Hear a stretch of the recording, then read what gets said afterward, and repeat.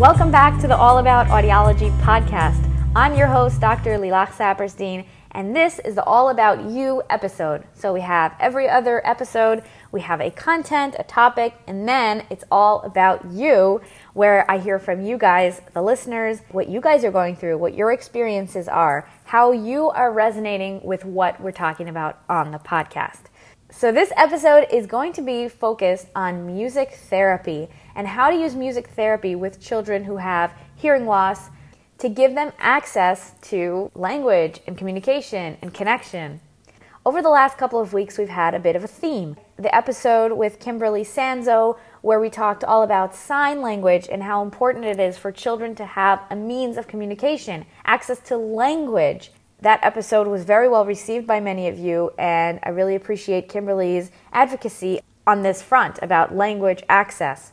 The episode after that, we spoke with Toby to hear all about her experience from childhood, from getting implanted as a child, through building identity around her deafness and what it means to communicate with her cochlear implant and be part of both the deaf world and the hearing world. And from that episode, I heard from some of you how you resonated with the way that the worlds actually overlap and interconnect, and having family members who are deaf or hard of hearing, or for being children of deaf adults, CODAs. I heard from some of you about that, and I really appreciate all of your comments on that. And I want to wish a hearty Mazal Tov and congratulations to Toby and her husband on the birth of their son. Congratulations, and we're so happy for you.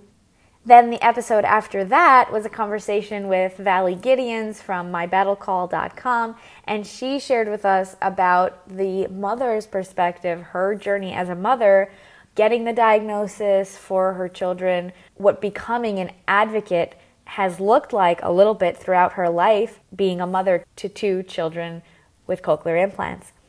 I so appreciate all of you listening and all of your feedback and comments. We've been connecting on Instagram. We also have the Facebook group, All About Audiology. And I love the way that we can just connect. We can be on totally different sides of the world, different time zones, whatever. But when we're talking about these important issues, we are in the same time and place. We are connecting across the internet. It is amazing. So I got a comment from Chloe Tompkins.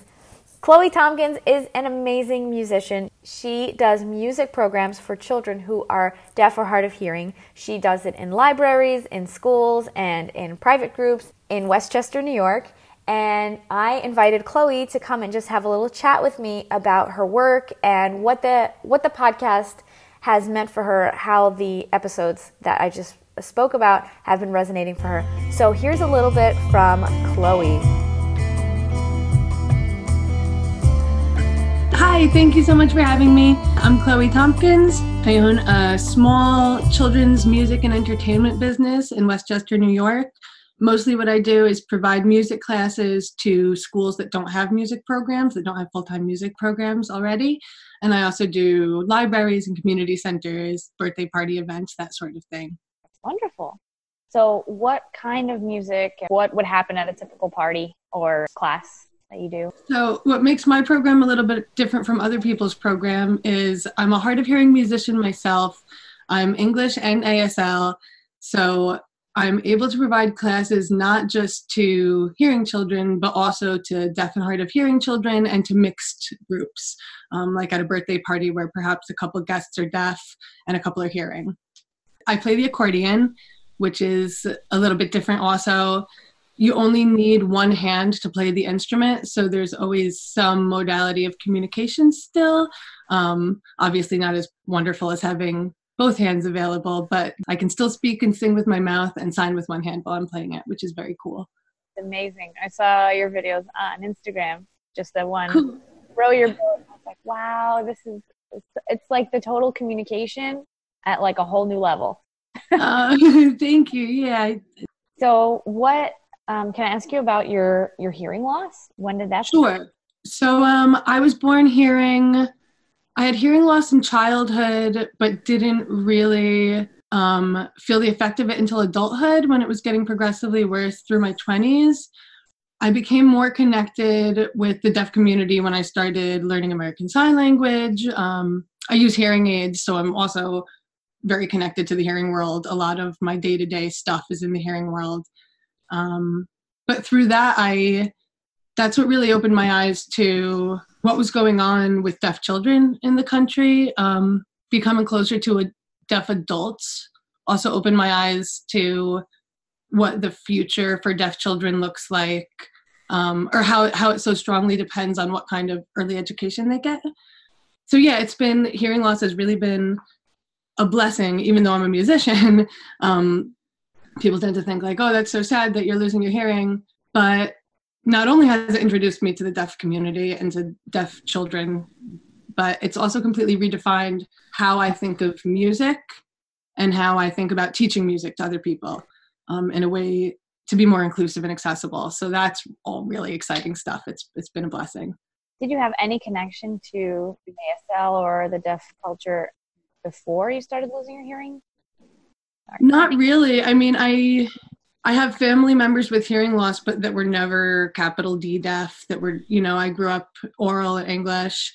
I mean, as a kid, I knew some simple signs. I knew the alphabet, but to learn it as a full language, to understand it as a full language and understand the culture as something completely separate from the hearing experience, that wasn't something I came to realize until adulthood. That's such a unique experience. I don't know that anybody, like the general person who has hearing loss, even in their early 20s or something like that, would even consider, if they're successful with their hearing aids, they're able to hear and, go through their day. It's interesting to me what moved you to actually owning that kind of connection. You know what I mean? I think seeing how confident and rich the lives of the deaf adults that I know are. And also for 3 years, I worked in this one particular deaf school, and I wasn't working with the high schoolers, but watching the high schoolers and seeing how rich their teenage experience is compared to the kids I know that are deaf and mainstreamed that maybe aren't having that same kind of experience. That's what really that sold me on this whole idea. Yeah, the isolation. Yeah, it's interesting. When you touched on the effects of language deprivation in a previous episode, I have adults in my life, close friends, whom, because of severe language deprivation as young children, they have had struggles that I can't even describe. Some people I know in particular maybe can't get a job because they can't do simple math, and they're otherwise extremely intelligent. And that's when it really hit me that there is this big connection between what happens right at the start, what kind of language access you have, and what kind of road you have for the rest of your life, So anyway, I quickly became very impassioned in this world because I really care about the children, and I really care about the other adults in my life, especially those with hearing loss. We all kind of have to look out for each other. That's amazing. Okay, so we know the first 3 years, critical period of language acquisition. So you're working with babies and toddlers. Tell me a little bit about what kind of games you play. How do you enrich that, half hour or whatever, however much time you have with them to maximize that learning? I'm very physical and engaging, and sign language is naturally captivating. So children right from the start recognize that that's something they can reciprocate to express themselves. So we do a lot of vocabulary building games. These are little children I'm working with mostly. If I'm like an example, the video you saw that was at a public library. So those are mostly pre-verbal little kids. Through the music and through the signing, we're creating an environment where the visual learners are seeing the sign, and the kinesthetic learners are doing the sign, and the auditory learners are hearing me sing.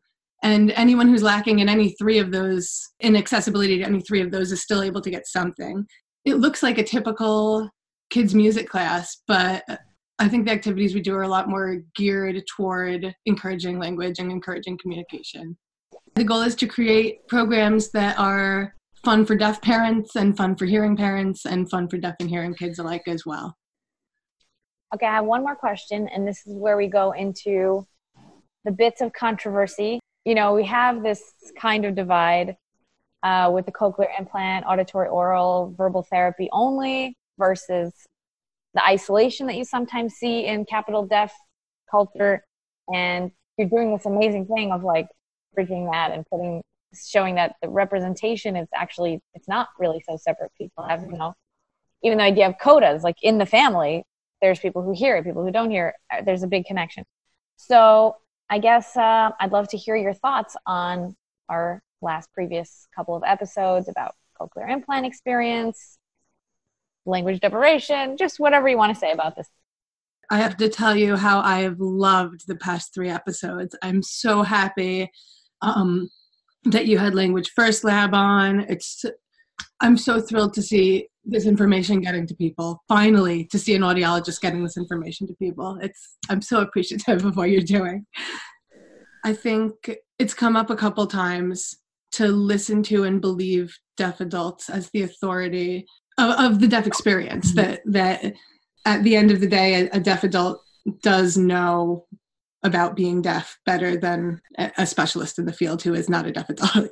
I loved the comment that when a baby is born and quote unquote fails the hearing test, definitely a person on the team should be a successful deaf adult that uses American Sign Language to communicate, just to show the parents that that's just to start the conversation of educating. Let's see. To be honest, I have friends with CIs that love their devices and are very grateful for their technology. And I have friends that would, sooner do anything than put themselves through that or see someone they care about implant themselves. So I'm all for the support of a personal decision. I think in my own experience, it seems like maybe people are letting it be more of a personal choice and not being as vocally judgy of each other. But again, maybe that's just my own little tiny social circle. I was recently in a production at Teachers College, Columbia University, a deaf music show where everyone involved in it was ASL or deaf or a coda or hard of hearing. And it was all different musicians and all different ways to talk about expression of music. And there were oral deaf people with CIs in the show. There were ASL capital D deaf. There was the full spectrum of what it could mean to identify as a deaf person, and to build the right kind of curriculum for the future and to do the best by our deaf kids in the future. Everyone needs to have a voice at the table. Everyone needs to be able to give their input. And that particular production was a good example of the director is Julia Silvestri, Dr. Julia Silvestri, very successful young deaf woman, right? Like it was just such a good example of we all have something to contribute. And yeah, I think that would be one of my big takeaways from the last 3 episodes. I could definitely, I love the podcast you're making. I could go on for ages about it, but. Thank you so much, Chloe. I really appreciate what you are doing. Children of all abilities, children of all hearing abilities are able to gain from all kinds of modalities, from seeing, from hearing, from sensing and touching things, and using our bodies. And all of these different modalities are ways that we can connect, educate, communicate, learn, play, grow. Okay, so I just get so excited about this, and I'm really, really grateful to you, Chloe, for your work and for all of you for listening. Now, another totally unexpected and wonderful thing happened this week, which completely fits in with our theme, talking about music therapy and ways of engaging with children and encouraging children. I got connected with Allison Huey, a music therapist, and she put out a call and said, I would like to write a song for you. What is it that you need a song about? I will write it from my heart to your heart. And it was such a generous offer that she put out. And I reached out to her and told her about some of your journeys, some of the journeys that you guys have been sharing with me, what other parents that I've worked with have shared with me, the fears of raising a child who is different, who is differently abled, who has a hearing loss or is deaf, and you fear the barriers that they are going to experience in their life. One of the things that really stuck with me from what Toby had said, which is that when the baby's born, they're your baby. They're just a sweet little bundle that you want to kiss and hug and count their toes and tickle, and you are also extremely sleep deprived and overwhelmed with like the huge changes, the magical shifts that happen when you have a child in your care, and how having diagnoses on top of it really can change the course of what you expected for what that journey is like, and now it's a different journey. So I asked her, I told her a little bit about that story, and she said, I got you. I'm going to write a song for all of you. I'm going to write a song for your listeners. So here it is, the song from Allison Huey. I'm going to have all of her links in the show notes and linked in the post. I look forward to our next episode. Stay tuned for that. We're changing gears, and for next episode, you'll hear my interview with a lovely speech therapist about the breadth of what speech therapists do and what are some misconceptions about speech therapy and speech language pathologists. So come back for that episode. I'm so, so grateful that you're here. I'm Dr. Lilach Saperstein. This is the All About Audiology podcast, and here is a song for you today.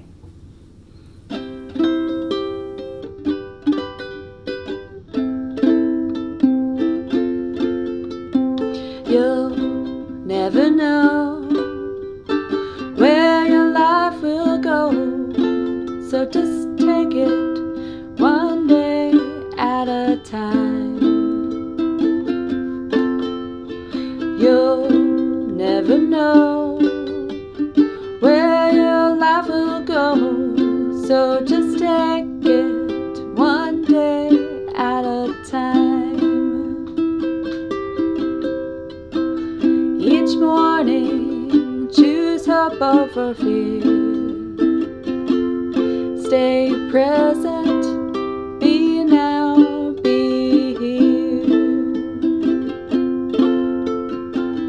The gift of your presence is the best present that you could ever share. Look at this beautiful day, find joy in every minute someday, and day by day you'll build a beautiful life. You'll never know where your life will go, so just take it one day at a time.